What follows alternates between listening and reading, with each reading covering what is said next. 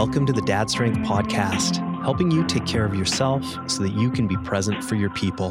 The Dad Strength Podcast is an Unlearning Network production. My name is Jeff Gervitz, and you can find me by the coffee maker in the teacher's lounge. I need all the caffeine I can get right now because I am fixing to do some critical thinking. And critical thinking takes real work. Over the past couple of weeks, I have spent more time on social media than I would recommend. It was the political back and forth on an issue that got me there. It doesn't matter what the issue is, okay? But it got me sucked into things. And what kept me there were the arguments. There were detailed ones. There were compelling ones. There were obviously terrible ones. But the ones that interested me the most involved double standards. You know, when I watch these debates go down, I see a fixation on rightness. Who has the Holy Grail in terms of facts or viewpoints? And once people feel like they've locked onto the truth, it becomes very difficult for them to embrace any opposing information. And I don't think I'm any different. You know, I want to think I am. I really do. But we're all subject to this. And no viewpoint or ideology is safe. It doesn't matter what side of the issue you're on. We've got people in our camps, whatever they are, that do this stuff, you know, where they say, hey, the research that is opposing what I believe isn't of a high enough standard. But, you know, then we turn around and take information that confirms our beliefs at face value. And sometimes we don't even dig into it. You know, and I know my son is going to have a lot of, what's the word, hooey? Malarkey? It's bullshit. He's going to have a lot of bullshit thrown at him. And I don't really know what to do about it. There was a Stanford study, and I'll link to it in the show notes, where 80% of middle school students believed that an ad was a real news story, even though, by the way, it was labeled as sponsored content. But that is really small potatoes compared to everything else out there, deep fakes and coordinated disinformation campaigns. There's going to be a lot of this in the future. It's already serious, and it no longer seems like having the answers is enough or even easily attainable. So I know that my son needs something more. I think we all do. So I lined up an interview with someone who could really speak to this, not just for interpreting information, but also for communicating it well. And that's no small feat. I reached out to Julie Bogart. She's an experienced educator and writer. She is the creator of the Brave Writer program, which is pretty cool. She helps kids as young as 5 find their voices as writers. But what got me there, or what made me want to reach out, was a book she just released called Raising Critical Thinkers. Before I get into it, I want to shout out our sponsor for the episode. Othership is a guided breathwork app. I've tried meditation apps. I've tried lots of stuff, actually, because I recognize the value, but it can be hard to get into. It can be hard to be in the moment. Othership for me has hit the sweet spot in terms of complexity. There's music and there's guided breath work, and it keeps me in the moment during the session, and it helps me stay there after my session is done. And your attention is valuable, and whatever helps you master it and take control of it is worth exploring. Straight up. So it doesn't have to be Othership, but I'm a fan of it, and I would encourage you to try it out. You can check it out for free by visiting othership.us. Now for my interview with Julie Bogart. Let's get into it. So I'm Julie Bogart. I grew up in California and moved to Ohio 22 years ago, and I raised 5 children. During that time, I home educated them for 17 years. Almost all of them have had some experience with public school. Some went to high school. They are all grown now. They're globetrotting adults living in places like Thailand and Mexico and Denver and California. And they are leading productive lives. I always think I need to say that because homeschooling is always this big question mark for people. Today, I run a company called Brave Writer. I started it 22 years ago to help parents learn how to create conditions that made their children want to write, not just to do it well, but to actually take pleasure in self-expression and to discover that they had things worth saying and worth expressing. We prepare them through online classes, through curriculum that we've written, but all of it centers around this idea that all of us have a right to be writers. How young do they start? So Brave Writer starts with kids who are about 5 years old, and it runs all the way up to ages 18. And we have an online membership group called the Brave Learner Home, which has parents of all kinds of educational backgrounds who spend time together learning to be effective educators, compassionate parents, and what we call awesome adults. And we use that space to do what we might call in-service training for all of those features. We have over 10,000 members in that group. Brave Writer has been used by families in over 191 countries. We have a large staff. It's really a labor of love. And I'm not just saying this because you're on the podcast. I'm going to check it out. I've got a 5-year-old, and I think he is a storyteller. I think language is really important to him, and that's something we want to explore. Wonderful. You know, with 5-year-olds in particular, a lot of times we assume that we should wait for them to be able to read and handwrite before they start having the right to experience themselves as a writer or as an author. And I would recommend to you and anyone with young children, catch them in the act of telling you those stories. Don't ask for them, but when you hear them coming out of their mouths, just start jotting it down on the back of an envelope or a supermarket receipt and take their exact words down for them. And then later that night at dinner, pull it out and say, hey, I was listening to this story from Son, and I just want to read it to everyone at the table because I was afraid I'd forget it. And it's so good, I wrote it down.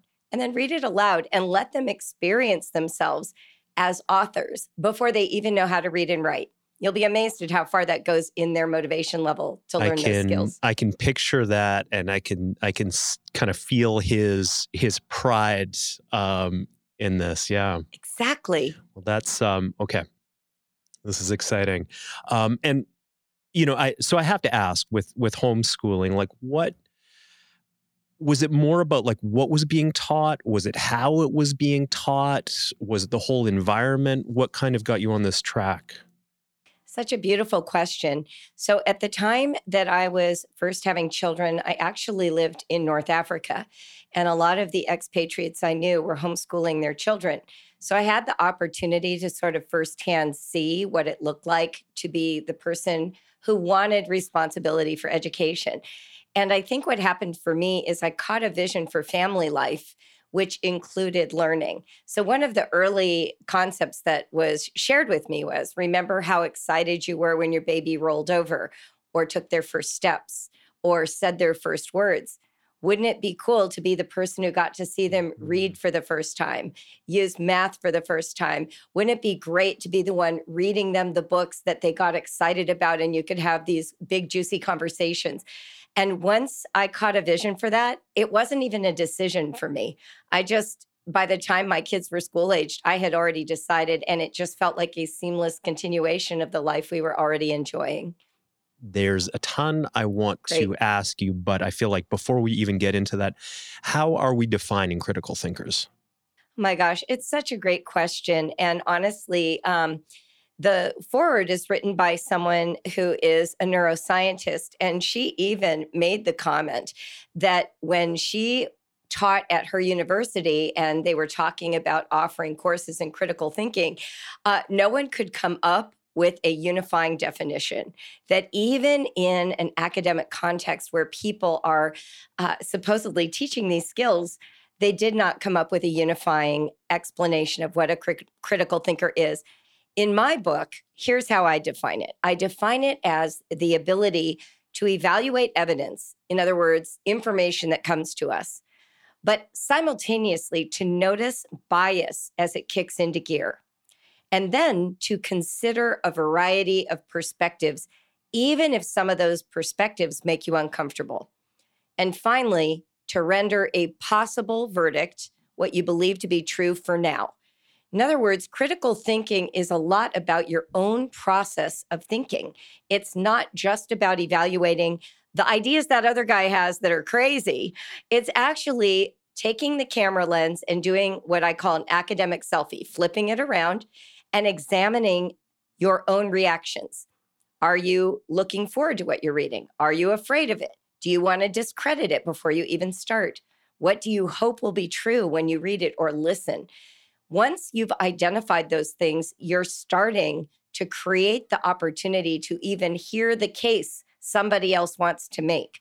And allowing them to make that case, whether or not your goal is to agree with it, is almost irrelevant. It's, can you get what's at stake for the person who is making this argument? What I'm hearing in this, and what I think is really interesting, is you are working with bias. So rather than saying, I'm going to think, my thoughts are going to be so pristine and so well structured that I won't even have to consider bias as a factor, you're actually going and saying, we're waiting for that to arrive almost as an inevitability. And then we're working with that bias. That's exactly right. I think we have been led to believe, because of maybe the educational model that most of us have participated in, that there's a way to learn information that is objective. But of course, we've learned over the last 150 years with postmodern critique and all kinds of subjectivity being introduced into the way that we learn, that bias is inevitable. It's very difficult to separate yourself from your bias. So one of the things that we want to do first is just make it visible. Just know that it's occurring and pay attention to it. Is my heart racing? Do I find myself bracing myself? Am I eager? Am I skipping statistics? Am I ignoring an argument that I don't want to be true? I told a story of when I was in college. I went to UCLA as an undergraduate, and I wrote this paper that I felt very persuaded about. And I spent all this energy finding really good research. The paper was finished. Right at that time, I ran into a piece of data that undermined my central thesis. At least it challenged it. And I was left with this dilemma. Do I go back and rewrite, rethink, and incorporate this new information? Or do I pretend I never saw it? And I'm sorry to admit that I pretended I never ran into this piece of data. And that is a telling moment in the way a lot of us treat our biases. Because I was more interested in a grade. I was more interested in getting done. I was more interested in meeting a deadline than I was in actually learning, which is the objective of that assignment. So when we're scrolling through Facebook and we're seeing our good friends, from years gone by sharing things that cause us to react with shock or discontent or anger or upset, that's a moment to ask ourselves, what is being provoked in me? What am I protecting right now? What's at stake for me? Because we can't even begin to understand the other person if we aren't aware first of our own need for self-protection, which is what bias is. Like, you're not going to believe this, but there are some people on Twitter who are arguing right now. I've heard tell. Not to not to blow your mind or anything. Yeah. I'm always really interested in how people are talking around a big issue, and it often, from their perspective, it's dead simple. It's yes. On both sides. And some of the information is biased. People are condemning folks on the other side of the argument. Yep. For something that they would let slide if it were from their in-group. Mm-hmm. Or they are saying that, okay, this piece of research is not of a high enough standard, when they're actually pretty relaxed about information that confirms their own opinions. Mm. And then there are more egregious examples of double standards, and then there are just straight up lies. So what I want to ask you is, how do we help our kids differentiate between propaganda and bias and credible research? So first, I think it's important to talk about what is a fact. Facts are irreducible. So a lot of times when we hear information, it is a fact that is shaped by interpretation. Most of us don't just report facts. We don't say water boils at 212 degrees Fahrenheit and 100 Celsius. We're talking about why boiling water matters, right? What was the purpose of it? A lot of times I'll say, it's raining. We can agree it's raining, but I might be mad about it and you might be glad about it for a whole set of factors. So when we present a fact, what we often fail to consider is that the fact is going to live inside somebody's imagination. And all of the factors that shape their imagination influence how they understand that same piece of data. And so a lot of times when we're dealing with what we would call bias or reactivity, we think facts will persuade, but we forget that facts live inside of what I would call a fiction. And the fiction is the story you tell yourself about the fact. And we've watched this, for instance, in the pandemic, right? Where we have this universal experience. It's the only experience in my 60 years on the planet that I can think of where there isn't a single person on planet Earth who isn't impacted by it. I mean, just think about that. You'd have to leave the planet to find someone who hasn't been impacted by this. So we're all confronted with the fact of this illness. There's no one who says, I mean, there was a time where people said it didn't even exist, but I think now we've kind of gotten to a point where we accept it actually exists. But it's our reaction to it and what we do with that information that shapes who we listen to, what sources of authority we credit, and what it will decide about how we experience our own lives. So when we're looking at how to help our kids, one of the places that I like to begin is by asking the question, what do you hope will be true? This is a question you can ask about any information that comes your way. So you have a kid who comes to you and he says, Dad, video games are awesome. They can't hurt you in any way. I read this article. You can come back to him and say, well, when you read the article, what did you hope to find? Well, I hope to find that they're awesome. All right, let's find another article and read a counterpoint just for the sake of it, just to see what that feels like. And then you read one that tells you your child's going to turn into some kind of violent person. And now you're reading skeptically. I hope this isn't true. I hope this isn't true, because those things control the data as you're reading it and interpreting it. So those are very low level. I mean, I have 5 other ideas for you, but I'll let you interject and then I'll tell you the next one. Yeah. Well, it reminds me, in your book, you have this great story about the 3 little pigs. Yes. But from an unreliable narrator. Maybe I can get you to talk about that. Yeah, great. So when my son Noah was 3, he was obsessed with the 3 Little Pigs story. So I told it to him all the time, on walks, in the bathtub, at dinner time, at bedtime. And of course, I told it the way I had grown up hearing it, which is an omniscient storyteller, someone who knows all the facts, at third person. And I would just go through the houses being blown down, right, until the wolf gets in trouble. And then one day we were at the library and John Sheska, who is a fabulous children's writer, came out with this new book, and it was called The True Story of the 3 Little Pigs. And this story was told from the point of view of the wolf. So I brought it home, I read it to Noah, and he became obsessed because suddenly he was introduced to the idea that this story he thought he knew as whole cloth, as true, as factual, was suddenly being seen from a different point of view. And of course, the reason the book is funny is John Sheska is playing with the fact that we all know the original narrator. And this guy is a version of an unreliable narrator, a literary trope where you can't trust the main person telling the story because they're manipulating the information to serve their ends. Now, Noah was 3. He wasn't identifying literary tropes. He was just being entertained. And part of what entertained him was my reaction. I was laughing. I was the controlling lens for whether or not to take this wolf seriously. One of the questions I pose in the book, though, is, what if Noah had only ever heard the wolf's version of the story first? What if he was introduced to the pig's perspective, sort of on a lark, after thousands of retellings from the wolf's perspective? Would he have been able to discern which one was reliable? Would we automatically know to discredit the wolf and to champion the pigs? Repetition has a confirming experience on the data, on the information. And so because of repetition, we had established the credibility of the original story. Another thing that we can do then is when we're reading with our kids, whether it's history or literature or science fiction or whatever, is to ask the simple question, says who? Says who? Who's telling this story? We can follow it up with whose story isn't being told. You know, if we're watching Cinderella, we love to do this with Disney movies. They're great. Mulan, any of the Disney films, Little Mermaid.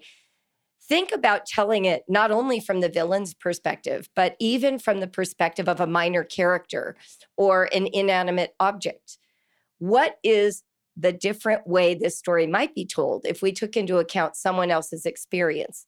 This is the beginning of helping our kids realize that facts are often housed in perspectives. Mm-hmm. I want to know why Disney's killing off all the parents. I know. It's a great question. What was it? The wolf just wanted to borrow a cup of sugar. Oh, yes. And it was the allergies causing the destruction of property. That's right. And then he had to eat the pigs. I mean, you wouldn't want all that ham to go to waste, right? He was just doing a service, cleaning up after himself, right? Part of his high morality. That's right. One might argue.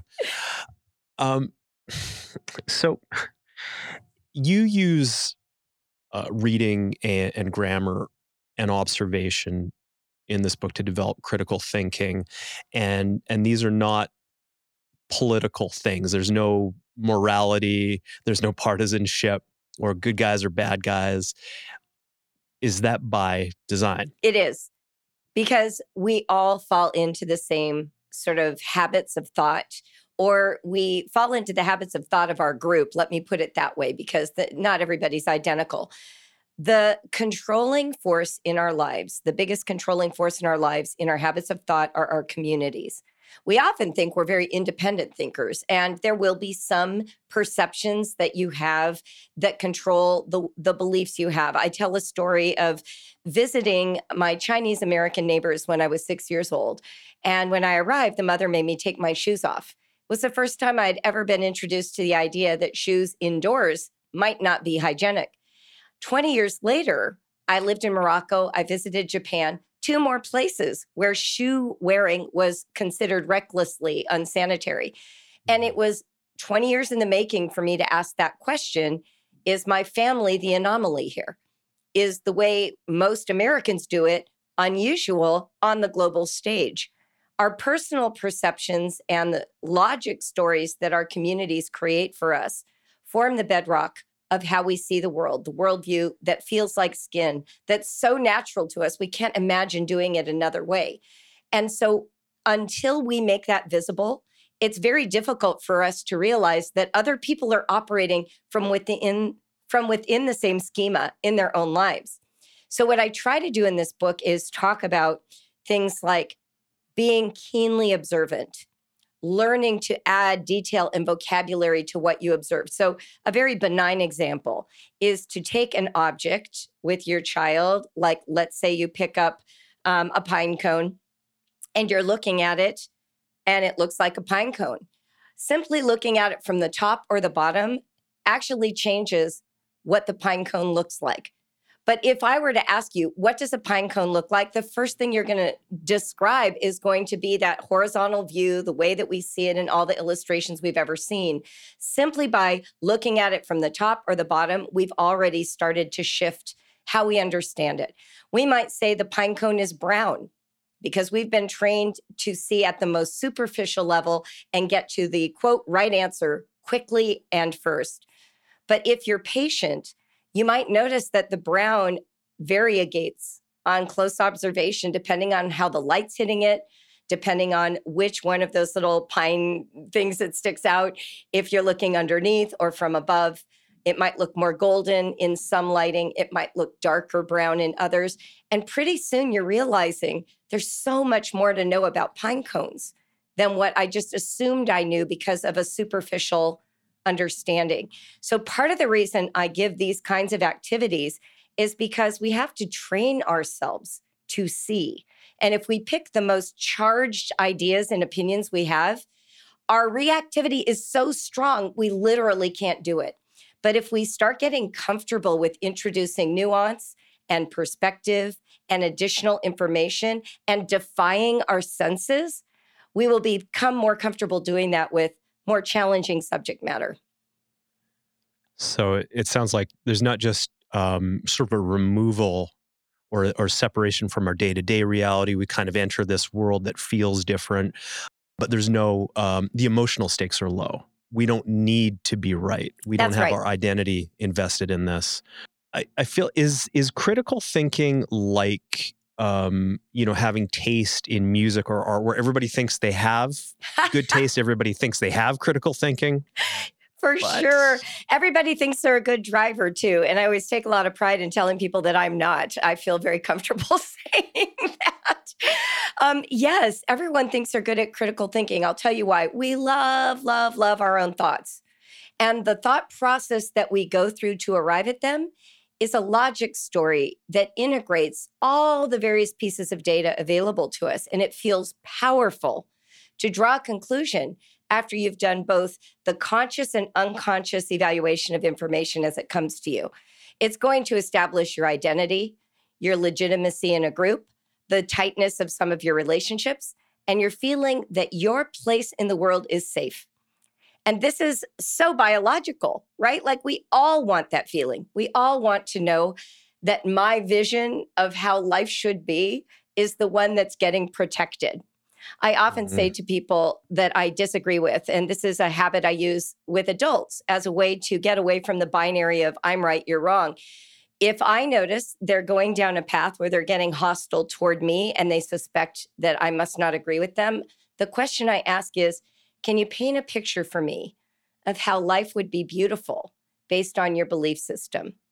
Like give the person the opportunity to paint a picture for you, to show you all the pieces of how their worldview came into being.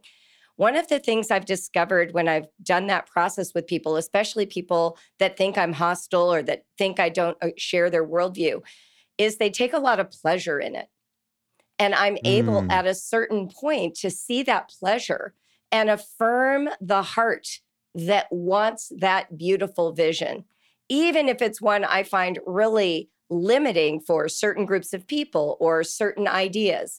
So let me give you sort of a benign example, because sometimes if we get in the political and social issues, it's too difficult to discuss. But education is a great example.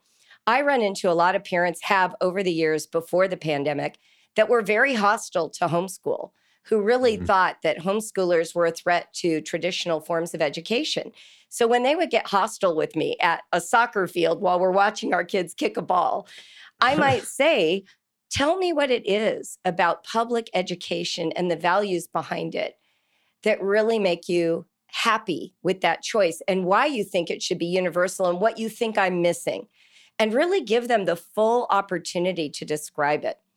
And then one of the things that you can do if they invite you back or if you feel comfortable, you can ask questions that help them get a peek inside your perspective. So I might say, well, for children who find that style of learning challenging, what other solutions can we consider?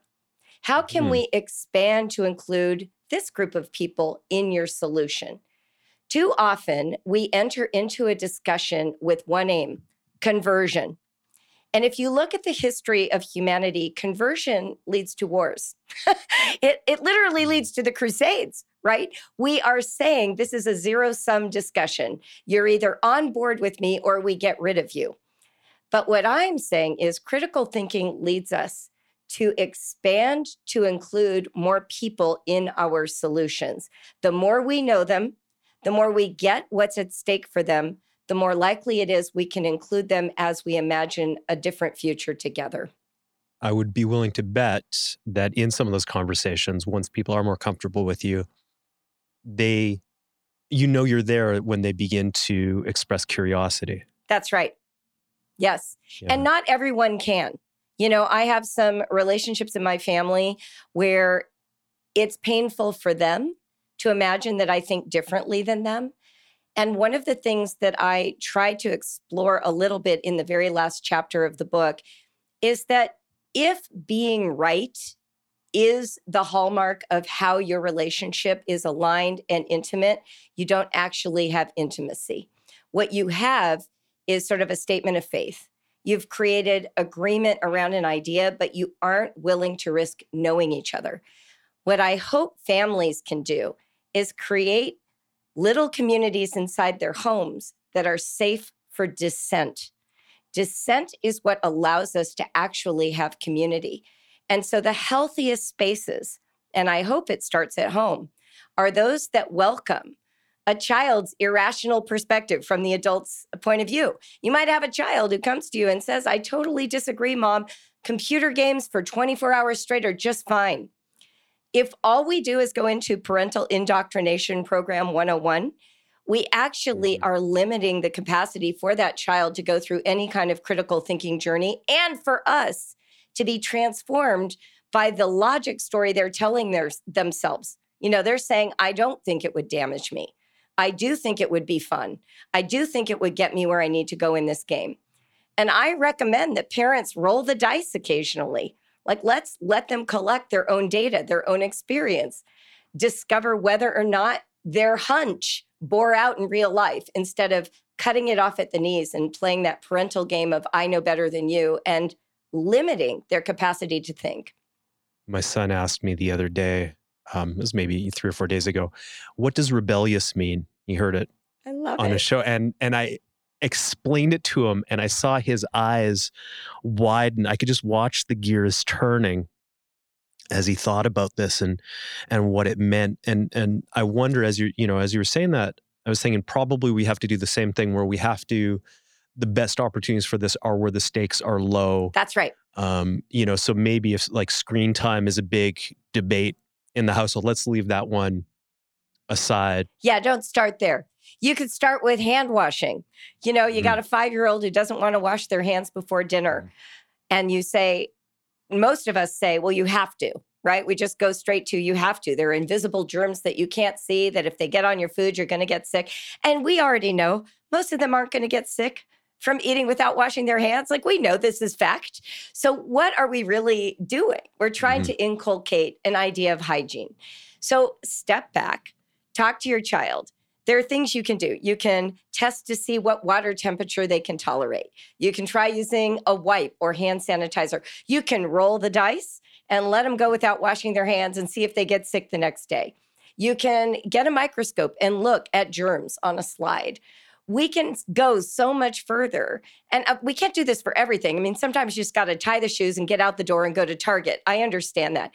But if once a week or once every 2 weeks, you actually take a dissenting comment of your child seriously and you start showing them what it means to collect data. You don't have to use that language, but you just let them have some experiences. It's like my oldest son, Noah. He had amazing body awareness from a very young age. He had confidence that he could walk on an 8-foot wall when he was 7 years old. Am I going to let him find out if that's true? Yes, I did. But we started with 2 feet walls. We didn't start with the 8-foot wall, right? Yeah. We have a version of making mistakes where that's right. Doing so is not catastrophic. We can test this out. And that is a hypothesis, right? If you can do it on this, theoretically, and then there's lots to untangle. And I like how, or what I'm most heartened by is this idea that the whole discussion is enjoyable. That's right. We're expressing curiosity. We're saying, hey, maybe you're right. Maybe this is nonsense. Right. I got to be honest with you. Wouldn't that be amazing? Like, just to pause for a moment and ask yourself, am I just parroting something that I've heard? Have I really thought through? Especially during the pandemic, hand washing was such a big deal at the beginning. And then it kind of shifted when we heard, it's more about the breath, right? So even surfacing some of those ideas with your kids, allowing them to have some sort of question marks. Like, we don't have to be the answer person. I have this one activity that I recommend called the Great Wall of Questions. So what you can do, and this can be for teens all the way down to your youngest kids, get a stack of Post-it notes and a pen. And then on a sliding glass door or a whiteboard that's in a prominent place in your kitchen, every question your child asks, write it down and stick it on the wall. Don't answer it. So even questions like, why does Johnny get the blue toothbrush and I wanted it first? Or what's a black hole? Or mommy, why do we have to go to the dentist? No matter what the question is, stick it on the wall. And after a few days or a week, depending on your kid's tolerance level, at a mealtime, start peeling them down. Let them sit with the fact that the question has no answer for a few days. Maybe read them over breakfast and see if they have any others they want to add to them. And then finally, bring a laptop to the table or your cell phone and just start looking things up about the questions and talk about some of them. This starts to create a culture where curiosity is honored more than just being right. And it's such an important part of critical thinking, to be curious, to let your mind wander, to allow for questions to layer one on top of each other, and to discover that there are lots of sources of information available to us to answer those questions or learn more about them anyway. And not have an answer for a while to sit in that. That's right. I love this. And, one of the questions, and I think this has emerged really organically, was, okay, well, if I'm not homeschooling my child, am I ruining his future? No. First of all, I think, he'll be okay. But then the next question was, well, how do we incorporate some of these concepts, with our available bandwidth, time, and attention, and everything? Right. And I think this is all, it all feels really doable. Let me ask you this. I feel like being able to tolerate being wrong, for it to not be catastrophic, or feel like a tremendous failure when we are wrong, when we are incorrect. How do we deal with young egos and resilience and help kids feel comfortable with this? And probably there's always going to be like a knee-jerk thing, like, am I too lenient? Is my son too comfortable being wrong? Is he just going to, spout nonsense all day because he feels like there are no repercussions? So how do we find that balance? I mean, it's all about relationship, right? And also recognizing that you can't do parenting perfectly. There's no way to do that. And children will suffer the slings and arrows of miscalculations, just like we have as adults. I remember when one of my kids was 15, and just sort of to show you where he landed, he's a human rights lawyer today. So he's been interested in justice issues for a long time. So at age 15, he got interested in this one social issue. I'm not going to name it just so we don't create reactivity in the audience. And it was a ballot issue in Ohio. And of course, he wasn't old enough to vote. So he did all of this research, and he sat me down and he gave me his case for why I should vote pro. And it was very well researched. He had good articles, he had good arguments, he had really good thinking on the subject. And so I complimented him. I said, Jacob, this is great. Makes so much sense. I totally see where you're coming from. Let me restate it. Is this what you're saying? Yes, that's what I'm saying, Mom. And I said, that's great. He said, so you're going to vote pro? And I said, no, I'm voting con. And tears sprang to his eyes. And he said, Mom, I count on you to be logical. And I paused. I said, oh, so you really thought you were going to persuade me? He goes, well, I've just made this case. Like, how can you not see it? And I said, well, one thing you didn't do is ask me what I thought. You weren't curious about my ideas. And, the thing is, you don't have to be. I'm not asking you to give me the floor. I was listening to you. My ideas may even change again now that I have your information and I want to think about it more. But right now, yeah, that's not where I am. Interestingly, over the years, we've had countless conversations. We've shaped each other's understanding. He actually helped me verify and validate research in this book. And at one point, he said to me, Mom, I was reading through chapter X, and he said, and I was really disagreeing with your opening paragraphs. And then I got into your research and I was like, oh my God, she's right. So like we do that with each other, right? We are more capable of that today than when he was 15. But if you create a context where, like, I wasn't trying to talk him out of being pro when I was con, I was actually really impressed with his thinking. If we can create that kind of space in our families, then even when they feel a little over their skis or they can't believe you didn't agree with them, they will have a model to fall back on as maturity kicks in.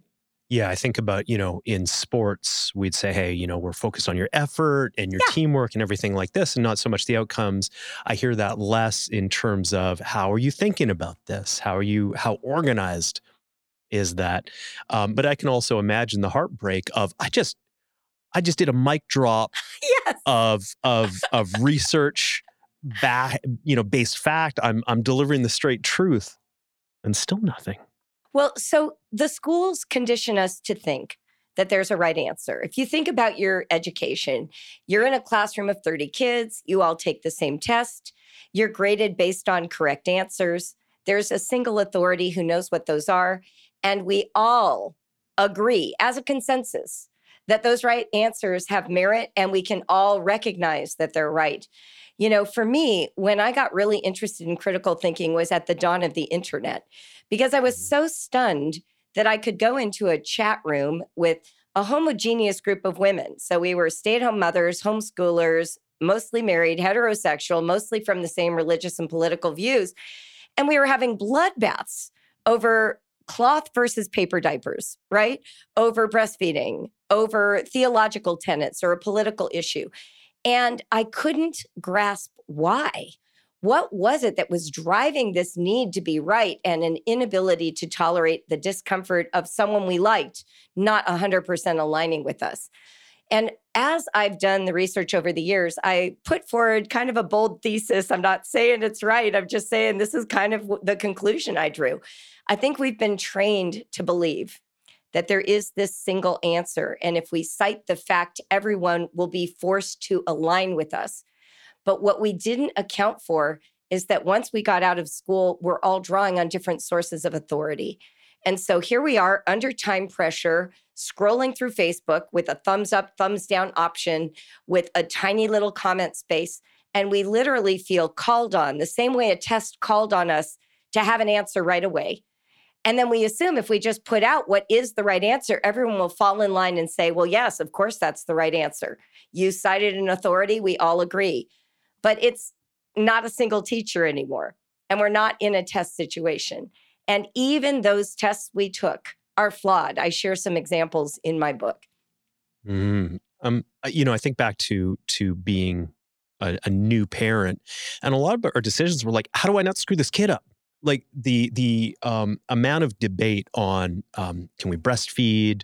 For example, and a lot of moms have been made to feel less than for going to a bottle, which in some cases I have since learned is exactly the right thing to do. So it's not even like trying to be a moral authority. It's just not be a screw up. Oh, I want to be okay. Yeah, we want to do things, but that's exactly the knife's edge, right? So we are so addicted to this idea of doing things right and being right and not making mistakes that we actually are not gracious to other people's experience, to the raw edges of human existence that they may have confronted that have never been a factor in my life, their circumstances, their economics, the neighborhood they grew up in, the way that their family constructed reality to protect them. I had home births, I breastfed, I didn't circumcise. I was one of those girls. I was a homeschooler. I mean, I'm as, alternative as they come. And I thought that you had to double down on those beliefs to bolster them in a society that was status quo the other way. Yeah. Instead of recognizing that when we are a critique to the status quo, we are just a critique. We're not the only alternative. It's just expanding to include more options, more ways, other ways of seeing, bringing perhaps a corrective that has been overlooked. That's one of the benefits of looking at alternatives. But flip side, the alternative bears a much bigger responsibility of finding credible information and not just relying on anecdote and experience. And so starting to know kind of the contours of what responsibility goes with the choices we make and how we align ourselves is really important. I do some of that in this book too, kind of helping you figure out the tools of measurement, what the benchmarks are in the field, and how much confidence we put in our opinions, right? It's okay to have a viewpoint. Not everything you have is an opinion. You don't have the proper experience or education to actually have one. You just have a viewpoint based on a collection of things you've absorbed. And a lot of them are going to be just fine. But, I love your example because, as you described, your experience as a mom, it's pretty crunchy granola, I think we can say. Southern California. Yeah, there you go. And I've met a lot of people, and there are a lot of folks like this in the wellness space who have said, the mainstream hasn't worked for me in these places. It's really let me down. And somehow that's become wrapped up in an identity where everything is counter to the mainstream. Yep. I think for me, the biggest move, so I'm 60, had my first child when I was 25. I had 5 kids. I've lived abroad. I've been a part of all kinds of ideological spaces and a deeply devoted ideological person. What I learned over those years is that the feeling of being right is like a protective coating. It's a way of feeling safe in a very chaotic and unstable world. We look for certainty because we think certainty will protect us. But what I've discovered over these 30 years and through a lot of the research I did for this book is that we can substitute intimacy for certainty. That's the alternative. The opposite of certainty isn't uncertainty and doubt, it's intimacy. If we can let go our need to be right as the criteria for whether or not we are living worthy lives, we can actually become intimate with people from a variety of backgrounds. We return ourselves to the human race and we actually expand options. We create more room for people to have their own unique experience of their own lives. And then we also create more opportunity for the data to change. One of the mistakes we often make is we assume, okay, I got the data, 10 years ago, so that must be the way it still is. That must be the way the information still runs. And that's just never true. Things are being updated, reinterpreted, understood newly all the time. So if we want to be responsive and responsible thinkers, we want to create space where our identity is not hanging on the edge of a cliff of being right, because it means anytime the data moves, we have to deny it to protect our identities. I think this is a really beautiful way to think. And you said it yourself, it is more human. We tend to culturally, we love cognition, right? We love smart stuff and we love fact-driven stuff. But ultimately, I would imagine, and I hope someone's listening to this and going, I don't agree with any of this stuff. That's all right. It's cool. But I think what we can all get on the same page, whatever we're trying to do is raise kids who are healthy and happy and where the world is a better place for them having existed. That's right. This is the page we can all get on. Now, how do we get there? Well, I feel like this, now that I just came back from having lunch with all my mom friends, and we all have kids in their 30s and 40s now. And so I was saying to them, I just need to know, when one of your kids loses a job, do you guys worry? And they're like, oh my gosh, we worry completely. And then we just started down this path of how our adult children, we're still worried about them. We still want them to make good decisions. We're still not sure if they have enough information, right? Like this is just like what it is to be a parent. So part of what I try to do is I live in the duality. I think, okay, I remember when I was 30, how did I navigate this and how did my parents treat me? How do I want to be for my kids? So I do this a lot. I'm like, okay, in 7th grade, what did I really want from my mom? I have a 7th grader. Will those ideas work for her? Like staying connected. That's what I'm saying. If we go in with certainty, like here's a pattern that I have to follow to achieve a good end and it works for all children. No, it's not going to. Being responsive, having a big imagination, asking your children what is and isn't working for them when you see that there's distress. These are ways that we actually create the healthy connection that allows them that they will be okay in the world because they start to notice, oh, when something doesn't work, I can pivot. It will be okay. There will be people who do not kick me out of a community just because my position changed or my thoughts changed or I had a different experience. Well, I hope may all of us find those communities. They start in our families. I'm one of those people who really believes that the nuclear family, the people that you spend the most time with and love the most, that if you can create that community as a place safe for dissent, you will really help change the way we are with each other outside of the family. I believe you're right. And I believe a lot of the time we are asking for some kind of top-down solution. The government needs to fix this. The education system needs to fix this. Well, what happens when we get there, right? What is our practice? How good at this stuff are we? Right. And have we been overlooking opportunities to do this every day? Because it's not solving all of our problems, or we feel like we have to wait. Well, yeah. Who runs education? People. Who runs government? Human beings. actually, it's really shocking when you realize that nobody has more than someone else. What we have is the same brain. We have our life experiences, we have our educations. But if we don't get to that place where we can start to recognize what's at stake for each of us, if all we care about is what's at stake for me, we actually cannot create solutions that include enough of us. So when you talk about us having the same stuff, what my mind goes to attention, right? Because, resources and opportunities vary, but we Totally. all have our attention. However, this is a segue, by the way, into screen time, because I let's feel do like, it. Let's do it. I feel like there are a lot of people who are trying to convince you otherwise, and they want all of your attention, and they want you to believe that it's not that valuable. So how do we? I mean, I'm dying to hear your thoughts, because this is a real challenge in our house. How do you deal with that desire to just be in front of a TV, in front of a video game? How do we negotiate all of this stuff? I like to start always from a child's perspective, because so often we don't come from that. We come from our own anxiety or regret, of wasted years watching TV or playing Nintendo 64 or something. But what I would like to start with is a child's perspective. So children like stimulation, they like challenge, they like risk, mystery, surprise, adventure. They love those things. And a computer or a phone or a laptop or an iPad, these are adult tools. They are things created for adults.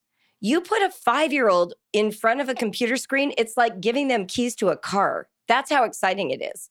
Like, this is this massive tool designed for grownups, and I, the 8-year-old, get to sit in front of it and control it. I have power over this adult tool. So often when we're thinking about our kids, all we're thinking about is the content of the games, but not sort of the context that makes the game interesting. Because honestly, the gameplay, very similar to board games. And board games are awesome, by the way, and parents never worry about them because it's out in public. Mm-hmm. Parents can supervise. They can overhear the conversation. They feel very safe. The second you put that game on a computer screen, parents freak out every time. So if we start from a child's perspective, this is an adult grown-up tool that I get to use. Secondly, it has been designed to keep them engaged. So we have to admit that. I mean, how many of us are hooked on Wordle right now, or we use our solitaire game every night and we've got to get it before midnight because the crown won't have the jewels, right? Like, all of us know that feeling. So we don't want to ignore that this is actually built in the design. It's something you can even talk with your kids about. This is designed to keep you going. Let's talk about at what point it's diminishing returns. Let's measure, let's examine when it stops being fun and you just feel annoyed by it, because this happens to me too. And we can hold each other accountable. So starting from their perspective, the second thing to know, there are now longitudinal studies that have really revoked some of the early research on video games. Any new technology is always seen as harmful to children. When I was a kid, it was television. Now we hardly talk about television because we've got online gaming instead, right? So what they've seen is that kids who play about 7 to 10 hours of video games a week, and this would be kids older than 8. We're not talking about 5-year-olds. What is it, AAP or whatever, the American Association of Pediatrics, they have different guidelines for under 2 to 5. But starting at about 8, 7 to 10 hours a week tends to be the optimal amount of time. And it actually helps kids with emotional regulation. They use gaming the way I use running or pickleball or watching the Bengals play on television. They use it as a way to decompress from stress and to have a meaningful challenge that engages their mind, but the stakes are low. Games are amazing because you are agreeing to an objective that doesn't matter, So it's the reason we all love sports. It's all the passion, none of the meaning, right? It's not religion. It's not politics. It's, oh, good, I get to feel all worked up, but it really doesn't matter. So for a child, these are all the feelings they're having about games.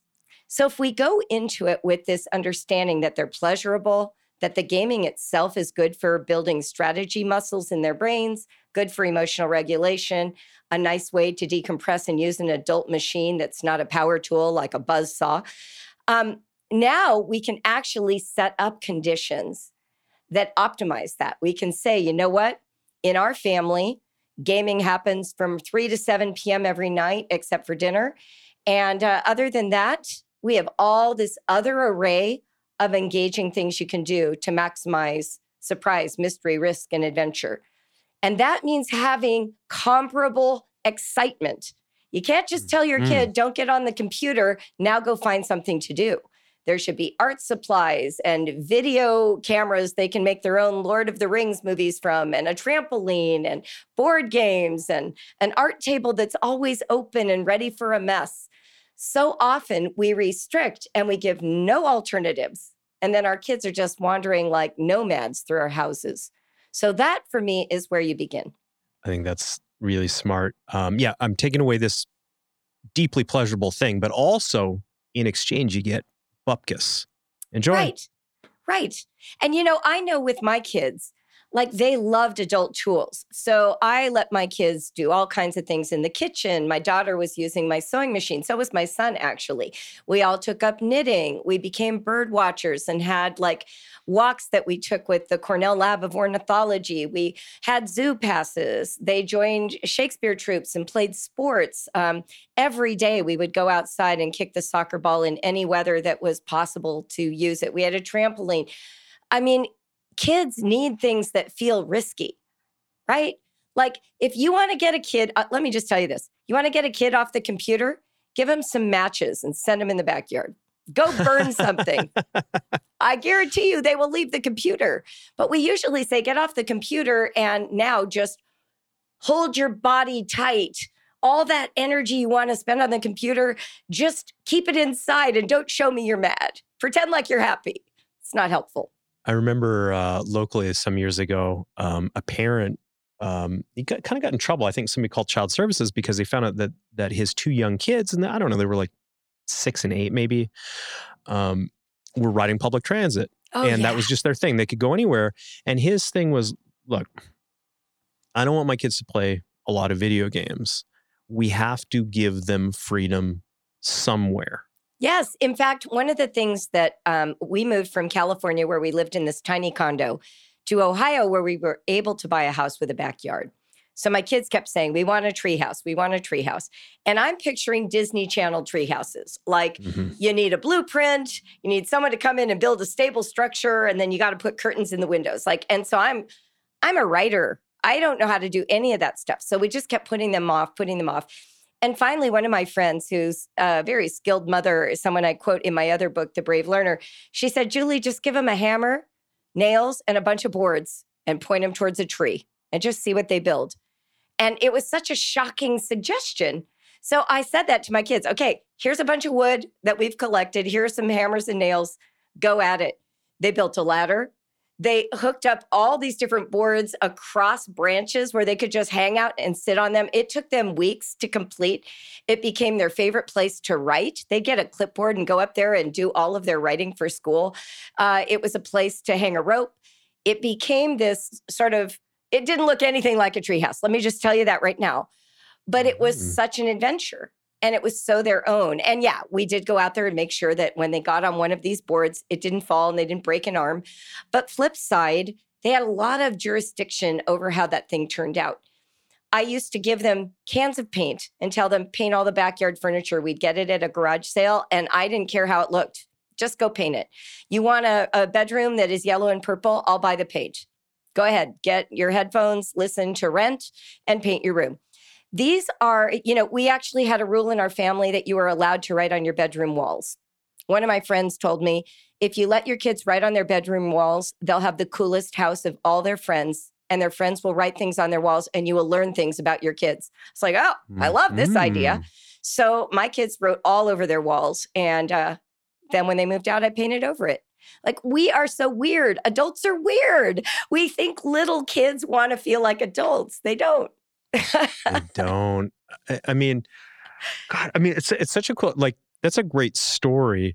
But it occurs to me, as you're telling me this story, I'm thinking to myself how often I feel like I have to have expertise. I have to be able to be the foreman on this work site. I have to be able to tell you how it's done. And my development is holding up everybody else's development. And it's just ego. They don't need me. That's They're right. good. That's right. In fact, and obviously with a 5-year-old, they're not going to be the ones to build a treehouse, right? Like when we started, my oldest was probably 13. So, some of this you can scale. But when my oldest was 5, we made those rain sticks with like a large UPS tube. And I let them just hammer as many nails as they wanted into this tube.